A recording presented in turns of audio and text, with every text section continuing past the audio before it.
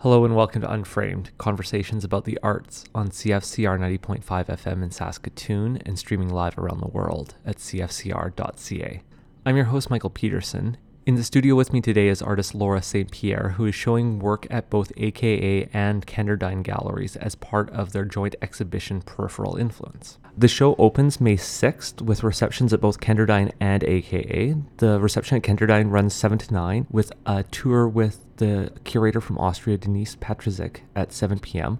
And then the show at AKA runs 8 to 11. To my understanding, there's actually going to be a bus transporting between the two spaces to help people to visit both. This is a busy night for receptions. There's also receptions at Paved that same time at 330 G, just down Avenue G off 20th, at Void Gallery, at the Saskatchewan Craft Council, and finally Flock and Gather is also opening that night. So this is part of why we wanted to start a week early talking to Laura to start to bring a bit of conversation around these areas. So thanks for being with me, Laura. Thanks, Michael.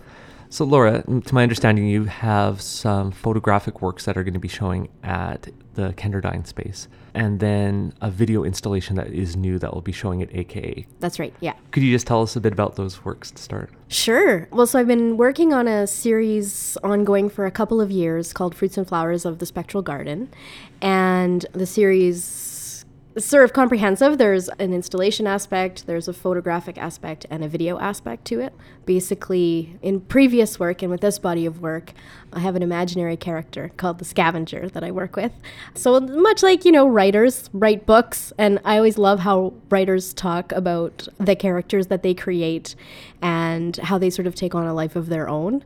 How in fiction, it's like, well, I got halfway through writing the book and I realized that so-and-so would never do this. And I realized the ending had to change completely and that they would do this instead. So I kind of like that idea of creating a character that you work with that sees the world from a slightly different perspective than you do. So the Scavenger, honestly, is not a very fully formed character, but certainly observes the world in a different way and sees usefulness and in things that we often disregard, so spaces or objects or plants. At the time that I started working on Fruits and Flowers of the Spectral Garden, I had a studio in the Riversdale area, which, as everyone knows, is gentrifying and changing really quickly, and it's a huge area of contention in the city as to how that area is developing. But part of what I love about Riversdale is the unkempt spaces, and there's a vacant lot just a few doors down from my studio that had like amazing weeds and bees and insects and animals and all sorts of stuff. So I started collecting plants from that vacant lot and other areas in Riversdale and preserving them in jars of alcohol, which is a method that botanists use to preserve specimens, fleshy specimens. So usually they'll press the specimens, but if you want to preserve like an orchid or something that, three-dimensionally, you preserve it in alcohol. So this is what I started doing with the plants. And I didn't really know what I was going to do with them. It was just this like overwhelming kind of urge and instinct. So I started doing that, and out of that evolved a series of photographs, videos of these jars where various things happen, and the installation, which used the jars and some old slide projectors, projected light through the jars to create some slightly moving shadow images onto screens. So this was shown as part of Nuit Blanche, if I'm not mistaken, in 2014? That was 2014, With John Bath was my collaborator for that project, yeah. Okay. Yeah. So very obviously light-based, showing at night in a dark space. And then, yeah. So how is this sort of transforming for the Kenderdine space? For the Kenderdine space, I'm actually showing photographs of the jars themselves. And the video work that I've been doing is more traditional video work, where I'm actually showing the jars and then things are happening inside the jars. So this has been a process of collection for a little while, and to my understanding from your work, you label where the works are collected from? Yeah, so they'll scrawl down the jar or in the title, you'll see a street name or a neighborhood name or maybe a building or a restaurant that's close by. I think I have two that are called Wong's Noodle Factory. They're from this vacant lot right beside Wong's Noodle Factory in Riversdale.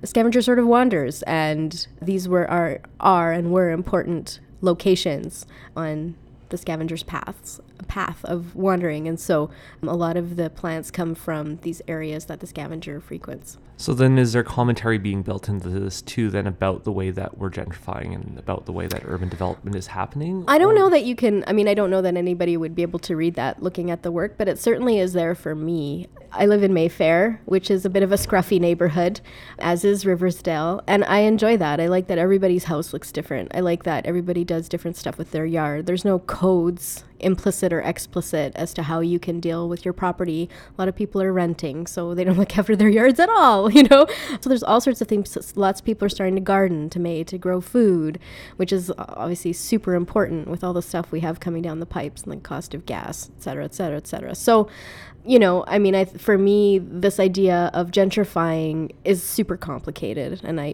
don't think the work addresses that directly, because that doesn't just deal with space, it also deals with people, right? But yeah, for me, again, that vacant lot was just as beautiful as any park, So then maybe not a direct approach to gentrification, but asking people to consider or reflect on the spaces in their city? Absolutely, yeah. That's a better way to put it. And I think that appreciating those little spaces, instead of just seeing something as a weed, what's the purpose? Maybe it's the first plant that comes up in the spring that feeds the bees, right? Or, it's a place for birds to hang out where they can not be attacked by cats in the neighborhood, or, all that kind of stuff.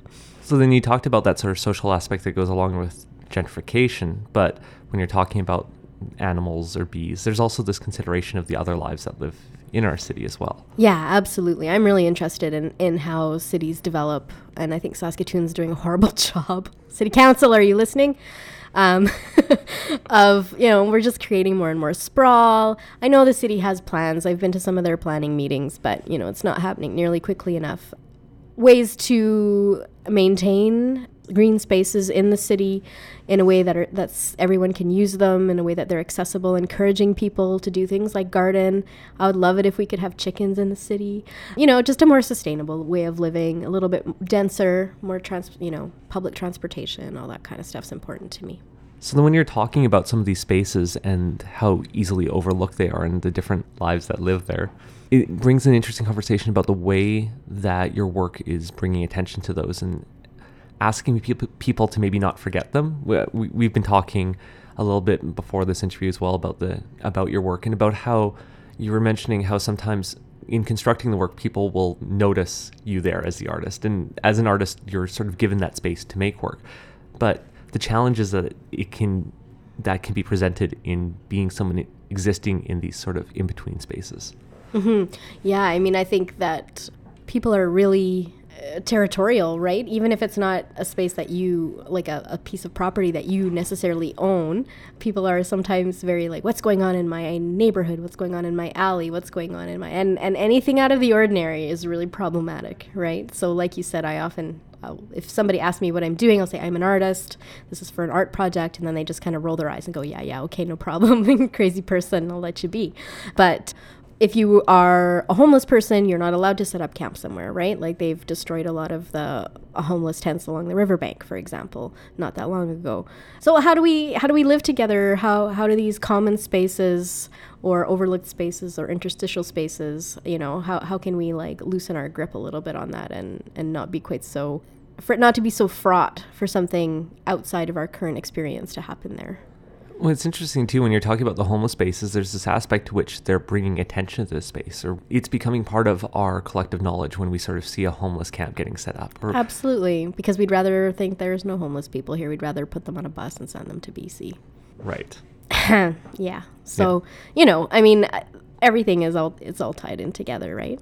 Well, but your work similarly does an interesting job of bringing attention to that, too, in as much as you're now setting up, and you were talking about how sometimes you will assemble pieces or detritus or other items that you found on space, bringing things into, but at times also assembling with the materials that you're finding on a site. Right, yeah. So that was in a body of work called Urban Vernacular. I haven't worked on it in a couple of years, but I would create these constructions, basically like dwellings or shacks or whatever, in urban spaces and kind of insert these constructions into existing elements in the landscape or the architecture and often would use materials that I would find there, and it was interesting because in one case all I added was fabric and a light, and there was all these other objects, pallets and these giant like steel wheels. I don't know what they were for, and there had been some kind of construction thing happening there that had sort of obviously stopped, or someone was offloading their extra bits from a construction site there without having to go to the dump. They were just dumping them in this vacant lot. And so once I made this all into, this kind of lit tent situation, boy, did I get a lot of attention from people living nearby. It was really interesting. It's interesting because it prevents people from being able to forget about the space or just pass by the space. Suddenly you're bringing attention, and also to all that, those items that are left, so that people can't just walk past it anymore. For sure, yeah. And it's interesting to see how much of a reaction that generates. Yeah, it is. It is. Like I said, I think that people are very territorial about their homes and their neighborhoods, and get very concerned when anything out of the ordinary happens. Well, and that territorial is a good thing. I mean, we want to have pride in where we live. Like, we want to care about where we live. It's maybe when it starts to verge on preventing new things from coming in, or new ways. Yeah. I mean, I think it's territorial when you decide how your neighbor's front yard should look, or when, when you have opinions about that kind of stuff. For me, that becomes problematic. As you were speaking, like even when you're talking about the vacant lots where the plants that make up your current body in these photographs come from, there's one view that looks to kill what we consider weeds, to wipe out anything that isn't green lawn, that doesn't conform to certain standards that have somehow developed. Yeah, I'm not absolutely. sure where they've developed necessarily from. Yeah. But that have developed nonetheless, and in many ways have become officialized. But to take another view of these plants can be seen as herbs. They can be seen as important in indigenous medicine sometimes, or in other uses, or as you mentioned, they can be used as the first pollinators for bees, or the first food sometimes. A lot of the weeds we could eat if we wanted, we just don't want to. I remember when I worked at the farmer's market, sometimes farmers bringing in weeds and being like, here's, something, and like, this is what you pick and this is how you eat it, It's, right. Yeah, lost knowledge, and somehow that is. So that gets back to a bit of that discussion about bringing attention to these spaces, but then also about what the city allows. You'd mentioned you'd love to have chickens, Yeah, I'd love to have chickens. Well, but I mean, just to interrupt, but going back to that vacant lot, a couple times a summer they would come and just mow it, but like raise it to the ground and just entirely. And for me, I felt the sense of grief, which is, crazy, but like, oh man, there'd be no more insect life. There'd be no more plants. It'd just be this like kind of dead long weeds, And so again, it's paying attention to what's there and what its role is in the local ecology, and allowing it to thrive if it's thriving, Yeah, it is such an interesting response to just tear it down, and just sort of say, like, we're just going to wipe all that out because that's not what we want to see. It's not what we're used to seeing. Yeah, for sure. Then building from that to this sort of discussion about this exhibition, one of the pieces that was put out, the curatorial premise departs from the butterfly effect and the persistent influence of globalization. I mean, certainly big topics. I'm glad to see that the exhibition is now involving artists working on a local level, both in Vienna and then here, to discuss globalization as it relates to a community. That's how we generally experience it, is on that local level. But it's interesting to hear, so when you're talking about wiping out a swath of wildflowers, or weeds as we might call them, the idea of that butterfly effect, and how there can be, as you say, if this is food for pollinators, it has larger effects sometimes than we might realize. Yeah, and I mean, I think we're so blind to, and I don't know if it's willful blindness, I can't quite figure it out, but to all the interconnection, that everything's interconnected, and how things are connected. And I would never actually think of my work in terms of globalization, but it is kind of an interesting perspective to take in thinking, okay, there's, why are we obsessed with lawns instead of weeds? Why are we obsessed with having our houses and our yards and our homes look a certain way when we could be doing all sorts of other things, right? And that's persistent throughout North America and much of Europe. Like, how weird is that the whole world wants to live this one particular way? It's bizarre. Yeah, and so then bringing these plants in, putting them on display in a gallery is starting to sort of question that, right? Yeah, I mean, for me, it does. In thinking about this work, a lot of the plants I've collected in the past were sort of based on the paths that the scavenger would take through the city and the different parts of the city that the scavenger paid attention to. And now I think this summer, my plan is to start collecting plants from areas that are more specifically in danger. So, in our province, we've got flooding, we've got fires. There's parts of this surrounding the city, parts of, land surrounding the city that is really ecologically important that the city wants to develop. So I think I'm going to start going and collecting plants in those specific areas and tying them in a little bit more tightly to an ecological message. That's my plan for this summer. An ecological message and somewhat of a political message too, in terms of how our city is developing. Yeah. Well, just moving back to that discussion of the need of the city to, allow chickens or to allow for food to be grown or other, as you're mentioning, criticism of the way the city is developing. Yeah. I don't mean to bring in an older project too much, but I think it's interesting to discuss a bit of the scavenger from your previous work, in as much as there is this aspect, and you talk about this in some of your writing, is that the architects, the urban planners, they only are going to be playing one role in developing, in the way our cities develop, and that is citizens. We all individually play roles too. And I think it's interesting the way that the scavenger proposes an alternate way of development, building with detritus, building outside of official guidelines. And also existing in spaces that are overlooked, right? I mean, we're just gluttons for space. We could live so much more compactly, and there's all this, there's tiny homes that could go in all sorts of little places. We could take care of our homeless people so quickly if we looked at those spaces with fresh eyes. We could deal with so many issues we have around food and all the, we don't need to bring food from Mexico. We can grow so much food here in the 3-4 months that we've got, right? So for me, those are things I think about a lot. And I understand that city council will often reflect, I think city council reflects a more traditional way of doing things, right? In terms of the bylaws that they have and all that kind of stuff. And it's up to citizens to say, hey, we need to have chickens in our backyards. We need to be able to grow food right up to the curb of the sidewalk and that kind of stuff. Well, and it's interesting, traditional for sure, but traditional in a very specific cultural context too, obviously. Well, yeah. Yeah, I know, and I know that's what you're getting at. Yeah, absolutely. Well, thanks for adding that. Yeah, traditional in a very colonial sense. Well, because if you think about a traditional indigenous way, there isn't the separation of land the way that we do it, and as you mentioned, there's use of a lot more of the ecology than that piece that we've decided exists in our grocery stores. Yeah, for sure. I think it's interesting the space that your work provides for that contemplation and hopefully for consideration by viewers in terms of how are we moving in this space or existing in this space. Yeah.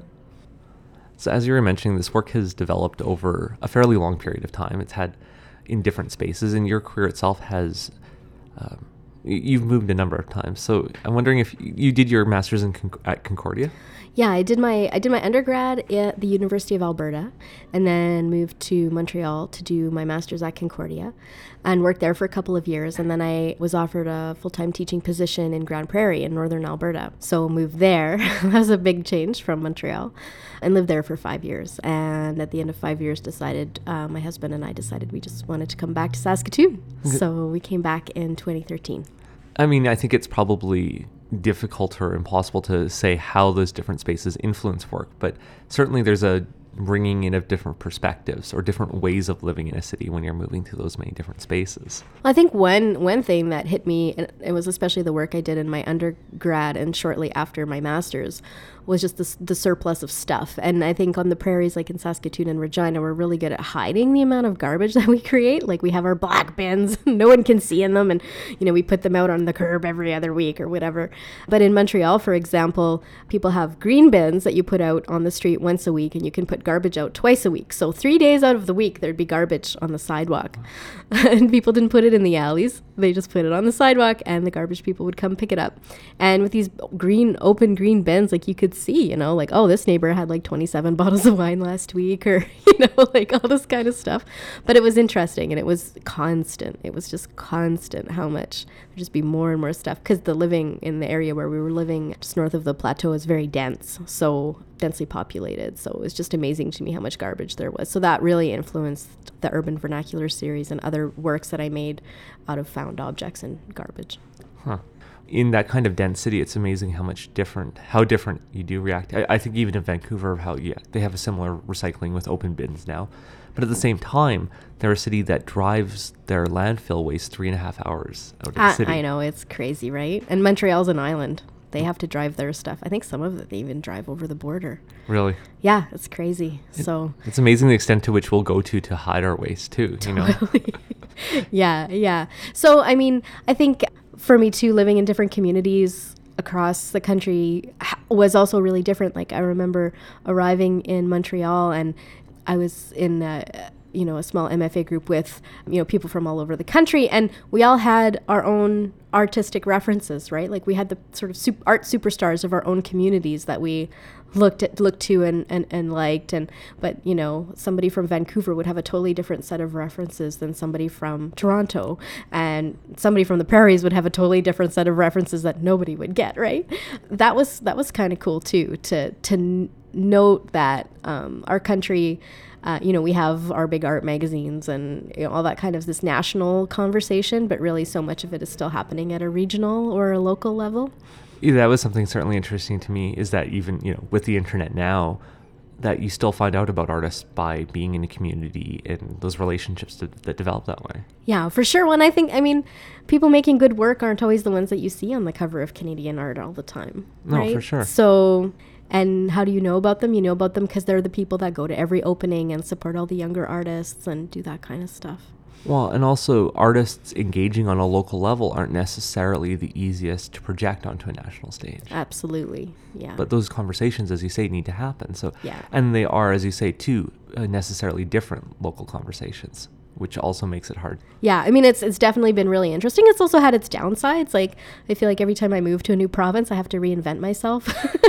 Not reinvent myself, but maybe make myself known. Like, after grad school, I spent a couple of years in Quebec and had some grants and, was starting to build up my reputation there. And then I moved to Alberta and was there for 5 or 6 years and had, was pretty successful at getting exhibitions and getting some attention from different curators and funding bodies and stuff there. Then I moved to Saskatchewan. It feels like I, in a way, started over. So that's a little bit frustrating. And again, we think of our arts community in Canada as being so, this kind of unified national thing, but really we do function on a provincial level in terms of who knows who and all that kind of stuff. Building those relationships again when you move back home somewhat, or building new relationships with the new group that's here, sort of? Yeah, absolutely. Yeah, and just, who are the curators? Like the Remys and the Mendel, or there's Big Flux there, so there's all sorts of new curators there, so getting to know them. And really, we're in the middle of nowhere in a sense. Kind of need those people to know what you're doing. They don't have to love it or give you your big retrospective, but for them to at least know what you're up to and make that connection between the local community and the communities outside, whether they be in Canada or internationally, I think is really important. I think they should view that as part of their job as well. I also think it's interesting to talk for our younger listeners about how you sort of started on this path, because it's a path that's of challenging work and critical work. And as you say, work that engages on a local level, which isn't work that you necessarily, as you mentioned, hear about in a larger circles necessarily that much. One of the most important things I learned in grad school was that I wanted to make work that was interesting to me. And I read some quote Foucault said about how he didn't write for academia, he wrote for himself, just like a painter paints for themselves to learn about their world.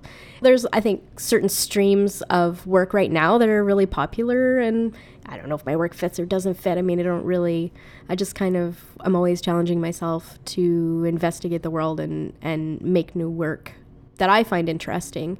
And, you know, I also don't want to make work that's really didactic. You know, I think if you want didactic, you can make a didactic panel. So I'm always trying to, I do a ton of research and bring all these ideas in, and they definitely feed the work.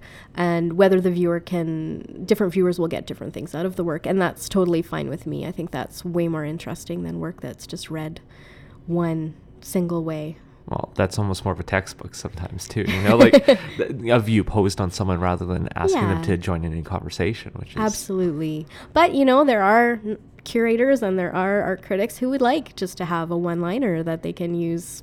It makes it easy for them, right? Well, I think that's where my reference of like how it's hard to sometimes get shown. Not that you haven't been, certainly, but I just mean it's harder to engage in work that doesn't engage in one-liner sometimes, or that seeks to engage its local community in such a deep way. Yeah. You know, in terms of build, you know, but and you've also, while doing that, have received numerous larger grants. Mm-hmm. And so I guess I would just sort of say, like, what was that process like at the start, if you don't mind me asking, in terms of like for someone who's starting out looking to go on a similar path? One thing that's always been important to me was that I have always found a way to make money outside of my work. Not to say that I don't sell work or that I don't exhibit work, but I don't ever want to put myself in the situation where I'm just pumping out the same thing because I have a gallerist that wants that or whatever. I mean, if the right gallery came along and the right relationship came along, I would absolutely love that. But for example, when I was working on the Urban Vernacular series, there was a gallery that was in Calgary that was really interested, but they said it's like too big. Like, where would we put it? You know, some of those photos are 8.5 by 24 feet. A really important part of that process is that I have another source of income that's not my art practice. I do get grants. I always work towards that. And I'd like to work less on stuff that's not my art practice. But really, I think it's almost impossible in Canada to expect that you're just going to go out and make money from your art. And if you do that, there comes with it some baggage. Some people navigate that very successfully, and I have a ton of respect for that. But for other people, it's easier to just find a way to pay your bills outside of your art practice. You know, get the grant so you can have a space, so you can have your materials, so you can travel a little bit if you need to. And then you can really focus on the work that you want to make. That's interesting, because I think that was when I came out of school. That was one of the things, I think, one of the largest misconceptions. I still see it existing now for students coming out, is that it's this idea that you can come out and be a practicing artist. And that doesn't necessarily mean financially. And I think, I would agree with you. I think a lot of the time, the compromises you need to make in order to be, if you want to be a full-time artist, mean sometimes compromising the work rather than, you know, maybe taking some time out, doing something else for a little while, but then being able to make the work that, as you say, speaks the most to yourself. Yeah. And I think, you know, any relationship that you have, whether it's with a gallerist or a curator or someone, you know, as artists, we're kind of at the bottom of the food chain a lot of the time. We shouldn't be, but we are. So you can find yourself in really compromising situations. And I've just not been interested in dealing with that. Plus, fair. You know, I also like contributing to the community in other ways. I mean, contributing to the community with art that is a conversation, I think is an extremely important thing to do. But there are also, you know, if you can find the right job, there are other ways that you can contribute to a community that don't involve your art practice. Well, especially if you have issues, or if you have, as you mentioned, like, say, the conservation or the use of land. I mean, there's a lot of different ways to go about that, and art is certainly a useful one, but it's not, like, as you say, the only way to engage with those issues. Yeah, for sure. Absolutely. Well, I just wanted to ask one question about the work before I forget, and that's when you were talking about the sort of larger scale, when you talked about a viewer having more of a visceral, a haptic experience of the work than necessarily just a visual, that you can almost feel being there. Yeah. Yeah, I just wonder if you could sort of speak about that sort of aspect of your work and how. Yeah, well, I mean, I think the sensory has always been really important to me. And as much as I love the minimalists and a lot of the work right now that is coming, still kind of very minimal and maybe overly cerebral, I really love work that engages all the senses. So when I was printing these landscape photos with constructions or interventions in them, I wanted the viewer to be totally immersed. So them to walk up to it and to have it sort of encapsulate their field of vision. And so printing really big was a necessity of that. And it's a really technically challenging thing to do digitally. Oh, for sure. So to have any decent resolution and to print that large. But I mean, that also was a learning process that was really interesting to me. So yeah. All right. I'll end on this question. Just one last one about your sort of practice. Your time coming back to Saskatoon, I think, overlapped with my time leaving. So I'm still getting to know a lot about your practice. I've been back close to a year now. But as you say, it's one of those hard things sometimes when you aren't in a city to know about a city's work. But in your own practice, you aren't, from my experience, are afraid to speak out on issues when, like criticizing the development of a city or criticizing a gallery if it isn't properly engaging with its community. And I guess I would just sort of ask, how does that play into work? Or I would think that in that sort of process of building your career, that can create challenges, and yet you haven't been afraid to go there when that arises. Yeah, when I think that the political activist side of myself has become far more prevalent in the last few years. And that's just partly is coming back to Saskatoon and deciding that, as a family, we're going to stay here. So when you're moving around a lot and living in other cities, you're not going to stay. I think you don't feel quite as attached to what's going on. You don't feel quite as invested in the city and what's happening. And now that I'm back in Saskatoon and in Saskatchewan in a permanent way, I feel very invested. And I have a son, and I want him to grow up in a decent community and a decent society that's not incredibly racist, that is sustainable, where there's a future there, and a future that looks really good. So that sounds super corny, but for myself as well, like I'm interested in working towards the kind of city that I want to live in. For me, it comes down to this idea too, like as you say, I think we care about a community when it affects us personally, and when you decide, and as you say, when you put down roots in a community, that's when you. And it's important to build from that, right? And to build with a love for a city can also be meaning to criticize those things that you think are threatening a city. But it can still be hard as an artist to do that while still maintaining, I don't find it hard at all. You know what? If somebody doesn't want to show my work because they take issue with my political stance, then there's probably better opportunity somewhere up the road. And as my career progresses, I become more and more particular about the circumstances in which I exhibit. Your work isn't existing outside of the space that it's being shown at. No, I mean, I think that those you have to start. If you are invested, like especially if you're showing at a local level and you know what's going on, then I think it's important to make sure that your work is shown in a context that is aligned with your own, what you find important. I've been speaking with Laura St. Pierre, whose work is being shown at AKA and Kenderdine Art Gallery as part of Peripheral Influence.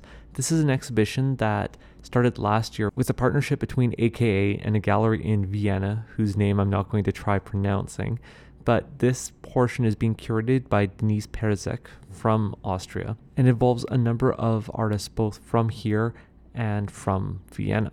So again, the opening is May 6th from 7 to 9 at the Kenderdine Art Gallery, and then from 8 to 11 at AKA Artist Run. There will be transportation provided between the two spaces, and as I mentioned at the beginning of the show, this is in coordination with shows at, honestly, probably half the galleries in town. Quite a busy night for those who are interested in seeing art. Again, my name is Michael. You've been listening to Unframed, conversations about the arts on CFCR 90.5 FM.